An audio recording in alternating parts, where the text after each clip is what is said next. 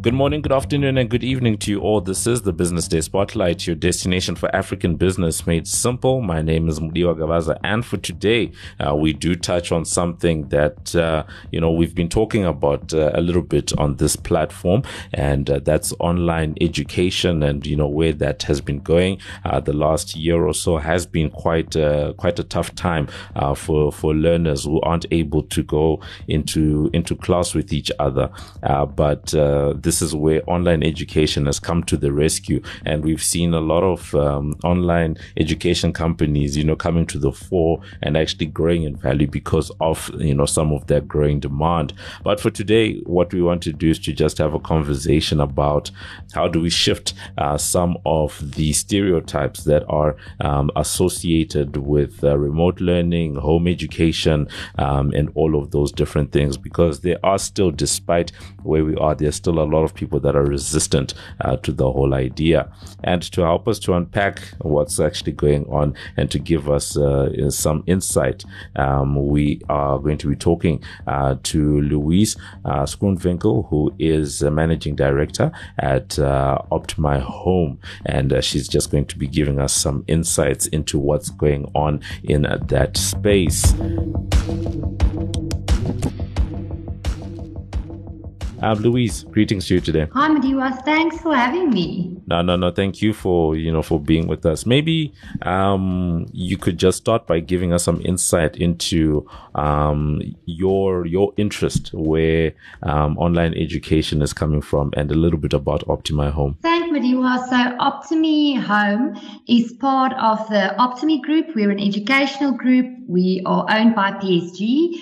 And in the Optimi Home business of our group, we have been doing homeschooling for 19 years. So we've been in the game for a really, really long time, before there were pandemics and all sorts of things that sped things up a little bit over the past 2 years. And our homeschooling brand is Impact, so some of your learners might be familiar with it. And recently we've seen a massive spike in uptake. We're sitting with 30,000 learners this year who's doing grade R to 12 through us. They're following the CAPS curriculum, and that's where our interest lies. Okay. So when it comes to, the so-called stereotypes that we are here to talk about for today, what are some of those, that you think are quite important, that you are trying to tackle, or that you think need a rethink? So, Mudiwa, I think homeschooling used to be, prior to 2020, it used to be a strange concept for most families. It used to be there's that stereotype. I was doing an interview the other day. The presenter actually asked me, so are all homeschoolers, do they live with their moms at age 35 in the basement with their PlayStation and they have no friends? So that's one of the typical stereotypes, where people seem to think learners who are doing online schooling at home don't have any friends, they're socially inadequate, they don't develop that part, they don't take part in any extracurricular activities, and that it's all just academically focused and they learn weird things at home. And actually, that's not the truth at all. We find that our learners are actually well developed when it comes to all aspects.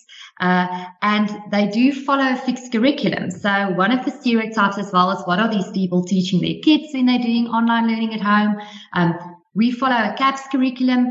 There's various different curriculums that you can follow. You can do Cambridge, you can do the GED.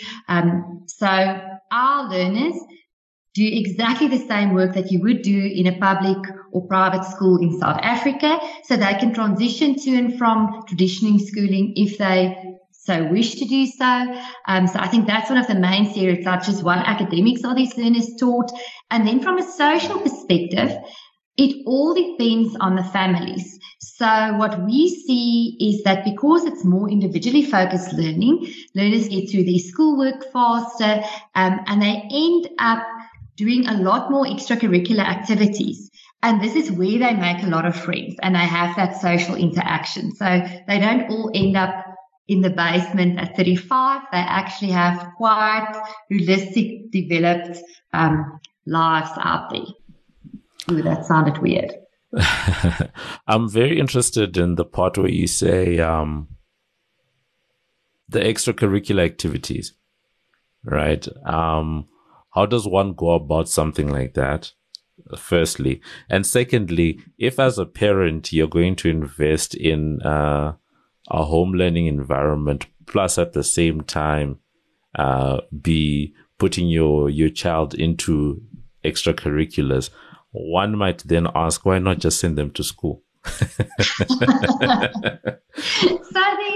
I think you've asked a multiple of questions now in this question. I think there's various reasons. Let's start there. There's various reasons why people pick to school at home and why they pick to do online learning.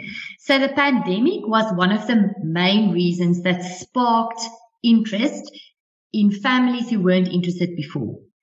So what we saw is April 2020, all parents were forced to homeschool in one form or another. And then a lot of families actually saw that this was a viable option because there's different reasons. There's no one-size-fits-all approach. So your brick and mortar traditional school just doesn't work for all learners out there. So what happened last year is some parents actually saw, but hold on, wait a minute. My child is flourishing at home. My child is flourishing using online technologies to learn. They're doing so much better. And that's where a shift started happening. So for these families, because your child does better and they're not necessarily the one who's going to flourish in a classroom with 40 learners, they see a different type of benefit. Then you get the type of family where mom or dad travels a lot for work. And now all of a sudden, as a family, we can travel together and we don't have to go out of school and miss school because we all want to stay together. You also get the learner who's actually ill and now they're missing a lot of school because they have diabetes and they're in and out of hospital, where when you do online learning, you don't have those interruptions. You don't have interruptions when you have to isolate because if you're in contact with someone who's had COVID or anything like that. So I think there's various reasons, but I think the main reason that a lot of families are choosing this option is because it works for the individual child. We have clients where one or two of the children are at home and one or two are in school, in your traditional school. So I think it's very dependent on the child and how they learn and where they flourish. Because your very, very introverted, shy learner might shy away from interacting in class and they might never overcome that. You don't know, where they might feel very comfortable in an online schooling type of environment. So I think just going back to the reasons why people pick this, there's various different reasons, but it's unique. It's unique to most families. So that's why people would decide to do it. And for some families, it's a cost benefit. Online schooling, homeschooling, depending on your provider, are still much more cost effective than your private schools and most of your public schools in South Africa. It's not, there is a cost involved and it might be more expensive than your public school who don't charge school fees or who charges a very, very low school fee. But there is a big cost benefit, which then frees parents up to enroll their kids for additional extracurricular activities. So we have a lot of learners who's doing gymnastics and dancing and swimmers, and they're at soccer clubs and rugby clubs. I mean, nowadays you can basically do any extracurricular activity privately. And we see a lot of parents in traditional schools are doubling up already because little Mudiwa is going for tennis at the school, but he's also doing private tennis lessons in any case. So I think that's where you find these activities. They're all over, and it's not like the homeschoolers are doing it with homeschoolers. They're doing it with a mix of learners from different schools, and they're getting their social interaction. The one thing I'm quite interested to then know, because you did highlight it at the beginning about the ones that end up in their basement and all of that stuff, and I do get that sense that in an online education space, there is that ability to take on the extracurriculars. But if a person is, what's the word I'm looking for? Not all kids like extracurricular activities. Not all kids like to run around and sport, etc. Not all kids,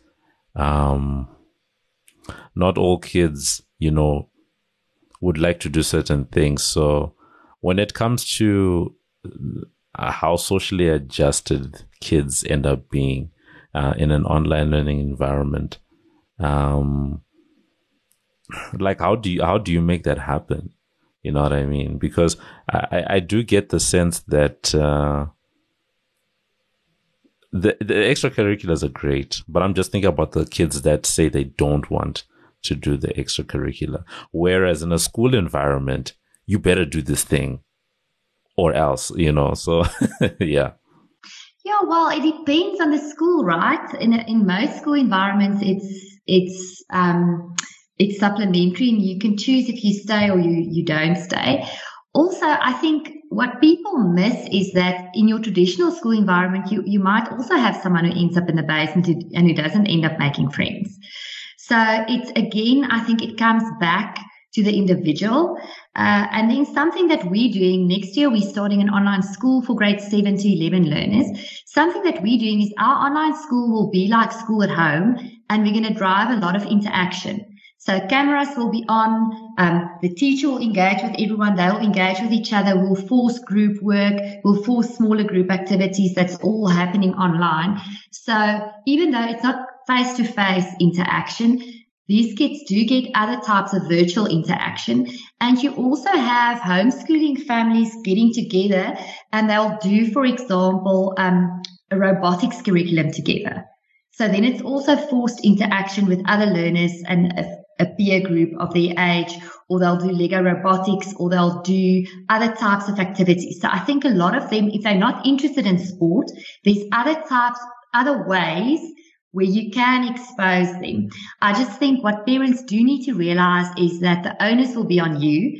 If your child's not naturally inclined to put themselves out there, from an online learning perspective, you are going to have to put in more effort as a parent to assist them and to force them into situations where they will get exposure. I do hear you, but I think there's one more piece that I want to explore, but later on. But for now, I want to maybe take a step back to look at, your business, in particular. How is it set up? Like you said just now, you guys are about to do, you said grade 7 to 11 and all that stuff. So at the moment, how does it work? And, what are some of the trends that you've seen over the past maybe 18 or so months? Yeah. Okay. So at the moment, we have an offering for grade 8 to 12 learners. It's a homeschooling curriculum. You enroll with us. We register you with Sakai, the exam board for distance learning for grade 10 to 12. So you can actually write your final matric exam, which is the same exams that everyone else writes. You get the same certificate. And what we supply to you if you enrolled is we supply your assessments for the year, because that's what you need to do to actually pass. We supply all the material that you would need. So you would get a learner guide and a facilitator guide. It's available in printed or electronic format, depending on your preference.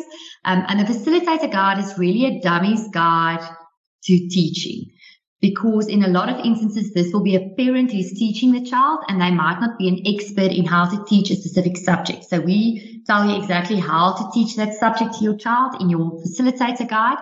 And then we have an online learning platform with resources and videos and quizzes and things and a structure that guides parents and learner in terms of how to break up the curriculum. So, and we also give you one online lesson a week per subject, where our academic team will have a broadcasted lesson with all the learners, and they will go through certain important concepts, give them tips and tricks on how to tackle things. They can ask questions. You can contact our academic team if you need help. And then what a lot of parents do as well for difficult subjects, they enroll the help of a tutor. So not all parents can teach matric, maths and science. So then they'll enlist the help of a tutor to assist the learner, or if there's a subject that the learner needs more assistance in, they'll enlist the help of a tutor. So it's very flexible. It's self-directed learning. So that's our current offering. Next year, we're adding an additional offering for those who want to, which is an online school offering, and that will only be available for grades 7 to 11 next year, with more grades to follow later. And this will be your school at home option. So yeah, We have a team of qualified teachers. You'll be in a class of 30. You'll be with the same learners in every subject, and you'll have a dedicated teacher throughout the year, which covers all concepts, takes you through everything. We have fitness sessions built in, so they do a bit of gym at home. And we also have a mental well-being app that we're going to use to track the mental well-being of these learners. And it will give reporting, and we have a counselor on board as well to assist, as this is something that actually we've seen during the pandemic, not homeschoolers as such, but learners across the world, our teenagers especially, are struggling with mental health issues. The whole impact of the pandemic is weighing on them. So we're also getting a counsellor involved. And I think in a nutshell, that's our offering. The trends we've seen, we ended with 18,000 learners in 2019, and we're sitting on 30,000 learners more. So that's definitely massive growth outside of your normal organic growth. And we're seeing a lot more families where mom or dad is working from home. It's working for them. They're liking the idea of online schooling. They want to get more involved. And so we're seeing a lot more families who are signing up who didn't used to be our traditional clients. Just a quick point of clarity. You said you guys are now on 30,000 or so learners using your platform. Where did you say it was in 2019? So before the pandemic, we had 18,000 learners. Okay. All right. That's actually big growth, because that's 67% growth. Yeah, that's a huge number. And when it comes to something like that, how have you guys adjusted? Right? Because I'm pretty sure that the way you guys were operating before COVID-19 is likely not the way you guys are now operating. Yeah. Absolutely. I think what we found pre-COVID, the market was quite slow to adopt technology in education. So for some reason, we had an online platform, but our clients didn't engage with it as much. And when we hosted an online lesson or webinar, people didn't sign up as much as they do now, where it's almost as if our clients have completely shifted. It's not weird anymore to have a webinar over Zoom where we have a specific academic theme and people dialing in and asking questions. People are more comfortable accessing online platforms and using the resources on there. People are more comfortable attending online lessons. So we kicked off our online lessons in April 2020 to support our learners, because we realized a lot of them might be going to tutors for extra classes, and these tutors weren't all operating during the hard lockdown. So we kicked that off. And then the online school was the biggest trend that we saw coming through. Clients started asking, aren't you going to start an online school soon? So that's what we're kicking off next year, where if I had a crystal ball in 2019 before the pandemic, I don't think we would have seen the traction with online schools that we're seeing at the moment. If you open News24, almost every day there's a new institution launching an online school. So that's definitely a new trend. And I think what the pandemic has done, it's fast-tracked everything. People are very conservative when it comes to making decisions around education. I mean, you'll try the newest iPhone. That's not a problem. But when it comes to your child, you don't want to try something just for the sake of it. You're not going to be the early adopter. But what we've seen with the pandemic is just that people became much more comfortable with education and with online learning and with hybrid learning. If you look at most of our traditional schools introduced hybrid learning, so that if you have to isolate or someone is sick or they're not feeling well, they don't come to school. And then the teacher will actually teach them online while she's teaching the class as well. Or they'll have hybrid learning days. So that's the market definitely changed its views on online learning. It was always there hovering in the background. The tools and resources existed, but it wasn't, the uptake was low. Mm-hmm. Okay. No, it makes sense. You know, one of the things that I'm sort of appreciating from the way you're talking, it sounds as if there's a distinction between online learning and online school. Yes, there is, because online learning is, to me, and this is my definition, online learning, I have an online platform, there's content on the platform. I'm learning online. I'm doing my Udemy course. I do it in my own pace, own time. The content's all there. I work through it in my own time. Online schooling to me is it's school at home. I have an online teacher that's going through content with me, schooling me. It's an engagement technique. So I'm taking a face-to-face classroom and I'm putting it in a virtual classroom. Mm. And that's the main difference. No, it makes sense when you put it like that. But I think one of the other, interesting bits would be if you are then, let's say, for example, you guys are about to launch this grade 7 to 11, product. And then the question then becomes, okay, after grade 11, usually, people are now trying to go into tertiary institutions. So now it's like, what is the best approach? And that's actually the reason why I asked the difference between online learning and online school, because university is a very funny place. You'll find some people go to all the lectures and then others never go to any of the lectures at all. They just read whatever material, comes. Some of them pass, some of them don't, but it's like a mixed bag, So do you think something like this helps kids to wrap their heads around that? Or do you still think that element of everyone being together, such as the 30-person classes that you were describing, is a better approach to prepare them, especially for the tertiary environment? Yeah, so what I can tell you, so currently we don't have an online school yet. Our current grade 12 learners will say to us, their transition, they can see with their friends who go to traditional school, when they go to tertiary institutions, the transition for them isn't that bad because they're used to doing self-directed learning on their own. Exactly what we've pointed out now. They're used to having to be responsible, submit their tasks on time, do all of that because there's no one prompting them. Where with the online school, there will be more support and more help and more guidance.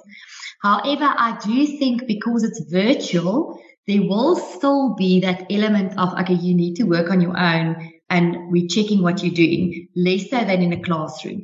Because you physically, if we have a study section on our timetable in the online school, then the learner has to go through the material on their own and do their work, etc. In a school environment, when you have that section, the teacher's sitting in front of the class and watching that they're doing it.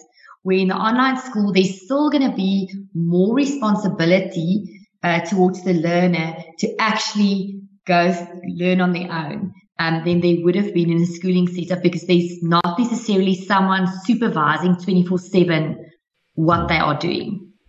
And the other piece, when it comes to all of this, because at least you guys are seeing it for yourselves that, someone who goes from grade 12 to university, at least in an online learning sense, they're all right. One of the other pieces is, how do you guys set about the learning learning aspect of it? Because I'm thinking of, at least with an online learning environment, you learn anytime, do your thing. So now it's like, okay, if we're going to be doing actual online school, are you guys going to be keeping the same terms as the rest of the schools? Or do you just have learning all throughout? Or because it's an online environment, you guys get to dictate, okay, we're going to have 5 terms instead of 4, that type of thing. Yeah, so look, it's very flexible already with our traditional homeschooling learners. We have a 4-term timetable already, especially for grade 10 to 12. They have fixed exam and test periods. It's literally the paper becomes available just before you write, and you need to submit it online just after you've written, when Vigilator does. So grade 10 to 12 is very strict. It's highly regulated. So we do have set terms in any case, and also for those learners to get through their work by the time they're writing tests or exams. We do have suggested structures for each subject to tell them what they should be doing on which days. Of course, they can flip this around if they wanted to. They could study from Friday to Wednesday only in the evenings if they wanted to. That doesn't matter. Where you're right, the online school, there will be a fixed timetable. We're still using the 4 terms because these learners will be writing their tests and exams on the same days that our current impact learners are writing it. So it will be 4 terms. We won't be recording our classes, for example, because we want what we've seen in our broadcasted lessons this year with the teenagers. As soon as you record it, no one wants to engage. So then they become quiet. They don't want to ask questions. They switch off their cameras. They hide under the table. They don't want to engage. So for our classes for the online school, we won't be recording it and putting it on our online platform because we want them to participate and engage. The method of teaching will be very interactive. So if a learner, for example, will miss class, it will more be like a normal school setup, and the teacher will work with them to catch up or give them additional things to do. So that will be how we run it. So no, not 5 terms, not 6 terms, not classes in the afternoons. We've also tried that. They don't want to do class in the afternoons. They want to do it in the mornings because they want to go to their sports sessions or art sessions in the afternoons, and they're tired. They want to, I don't know what the teenagers do nowadays. Go and watch TV. Okay, cool. So that one makes sense. And also, one of the things that I'm finding that's quite interesting from everything you're talking about is the fact that a lot of it is in response to what the learners are actually saying. From what you can see. When it comes to the trends, what you guys are seeing as Optimi, like which grades have gravitated more towards maybe not grades, but parents allowing their kids to, come and do that? Is it more the primary school learners, or is it more the high school learners? And then coupled with that, the second part of that question will be, what do you see kids trying to prepare for? Are people coming to your platform for, I don't know, Cambridge GCSE, or is it IAB? Is it National School Certificate? Yeah. Okay. So, first question in terms of the learners and the trends and the grades. In terms of homeschooling, so if we take online schooling out of the equation, we saw more growth in our primary school learners. So I don't know if this is because parents were more concerned to send their little ones to school with COVID. It's interesting. It's almost like I don't know if they were more protective over them, but we saw massive growth in those grades. I also think these are the grades that parents felt more comfortable teaching themselves. So with the primary school learners, massive growth in terms of homeschooling. With the online schooling, we picked grade 7 and upwards for a reason. We do believe when we learn our lessons next year with the online school, your high school or higher grade learners will find the transition to full-time online schooling easier than a learner in grade 2. Because in grade 2, a lot of what you do is I need to build this Christmas tree out of cardboard, and there's a lot of physical activities in the lower grades, which we think will be harder to teach on. You can do it. We've done it this year. It's harder to teach that virtually. So we want to start with the higher grades because there we are very confident. We know exactly what the learners need and how to teach them. And the attention span is different in terms of sitting in front of a laptop all day. So we will go downwards to other grades in future. But for next year, we're going to focus on the high grades for the online schooling because that's where we're seeing the interest or more is when it's the higher grades. Then in terms of what the trends of what people are picking, so IEB is also caps. So in South Africa, your national senior certificates, that's your grade 12 certificate, you either do that through the Department of Basic Education, so that's all our public schools, or you do it through a private school who's registered with the IEB, that's the Independent Exam Board, or you do it through Sakai, which is the Distance Learning Exam Board, and they also have a few private schools that do matric for them, through them. So your IEB, your DBE, and your Sakai learners in the end all get the same matric certificate. However, we can have a whole debate in terms of the standard of the different exam boards' papers.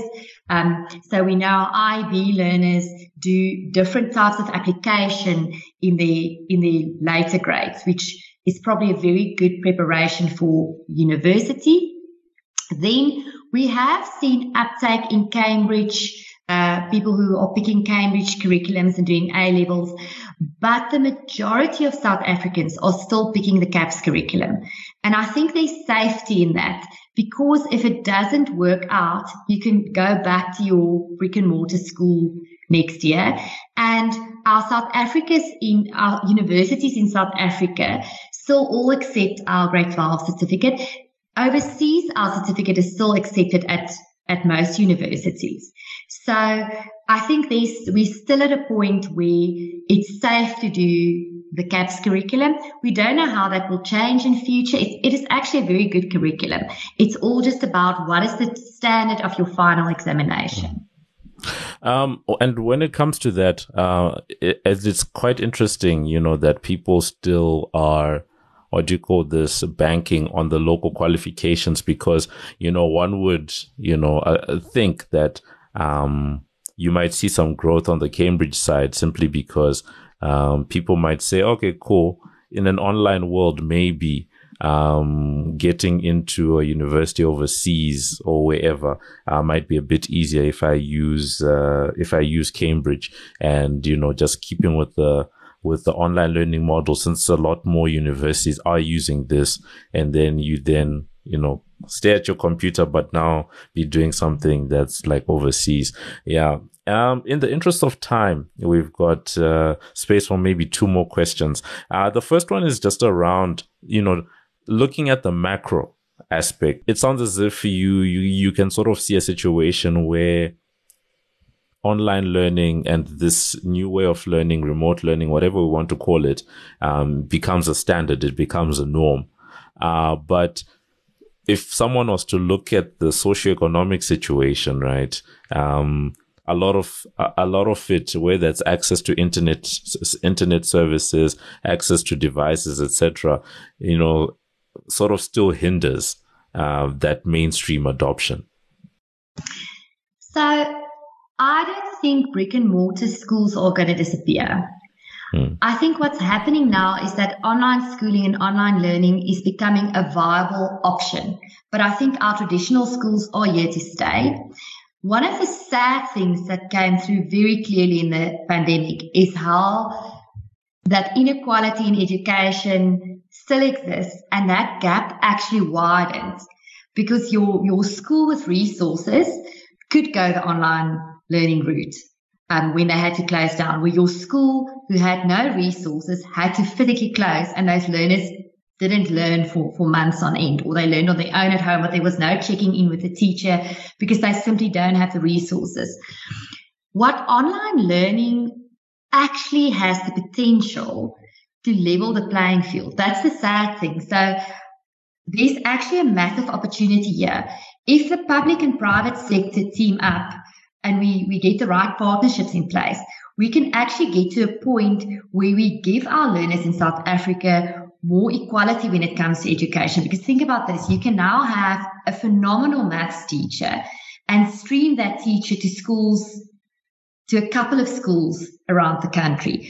If you get to a point where you can get the right equipment into these schools and equip the learners with the right types of devices. So I think there's a massive opportunity here that we just need to unlock post-pandemic. But it will have to be a public and private partnership. But definitely the pandemic has widened the gap, and it's put a spotlight on the gap that exists. Now, one really hopes that those public-private partnerships do come to the fore, so that we can get a sense of, I guess, leveling that playing field, like you said.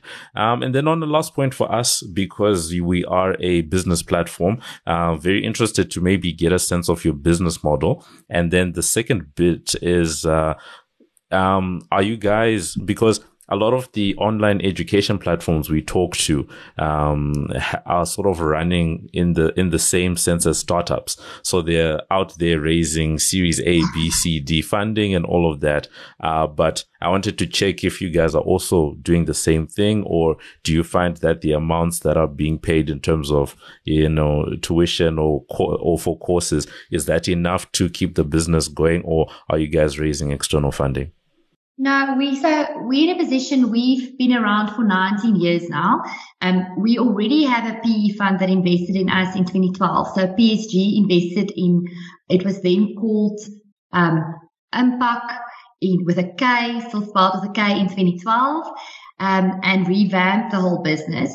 So we then went on an acquisition spree, and we now have 4 businesses and a central services division. So from our business model perspective as a group, we have central services where we host our IT functionality, our warehousing, our product development, our finance, HR, legal, and then we have our business divisions where we host sales and marketing, client service, learning delivery. And then our 4 businesses are focused on, so my business is focused on home education and supplying educational products, supplementary products at home.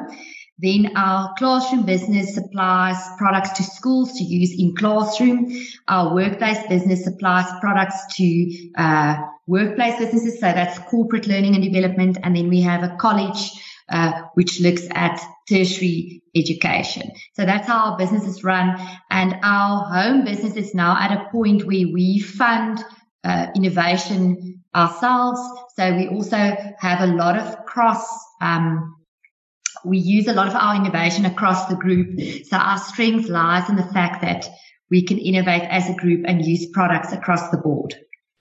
All right. So that's been us. We were talking to Louise Schoonwinkel, who is Managing Director at Optimi Home, giving us some insight into what they're doing in terms of, remote learning, online learning, and all of that. And one of the key things that she was talking about is to say that, if things are structured in the right way and executed in the right way, then the outcomes, from an online learning environment can be the same as those that people are getting from school. But it does, put a bit of onus on the parents, right? Because they do have to come in and do a little bit more, especially in the lower grades, such as at primary level. And then at the same time, trying to get kids to do more of the, extracurricular activities. And then the other thing that she was just pointing out, is the fact that there's been a lot of growth in their business, going from 18,000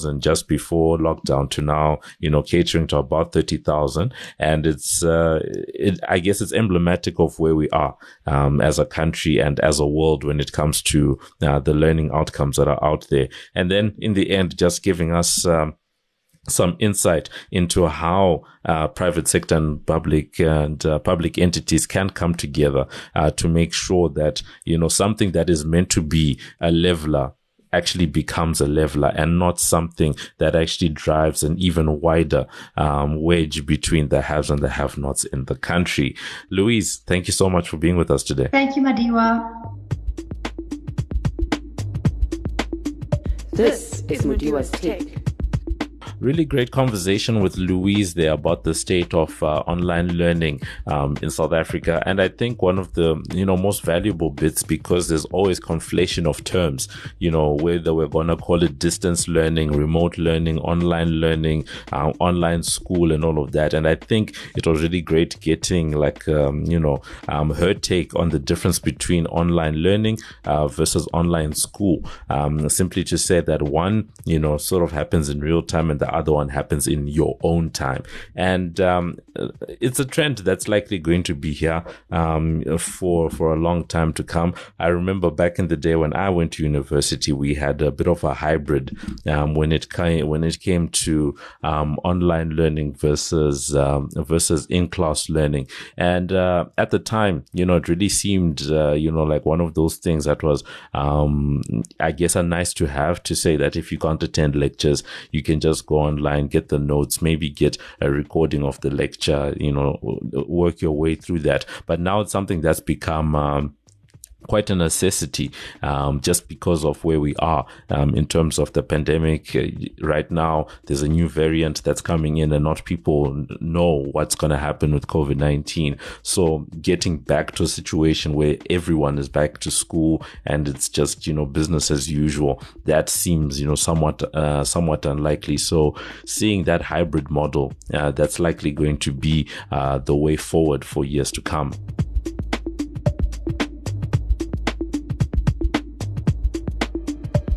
And that's been it for this edition of the Business Day Spotlight. Remember that you can find our latest podcast on Business Live. That's under the podcast Business Day Spotlight tab. On Twitter, we're #BD Spotlight. And remember that you can review and subscribe for free on iono.fm, Spotify, Apple Podcasts, Google Podcasts, Pocket Casts, or wherever you choose to get your pods casted. Thank you to our amazing team. Our producer is Paige Muller. I've been Mudiwa Gavaza of the Business Day and Financial Mail, and this has been another edition of the Business Day Spotlight, which is a multimedia live production. So from myself and the rest of the team, it is good evening, good afternoon, and good morning.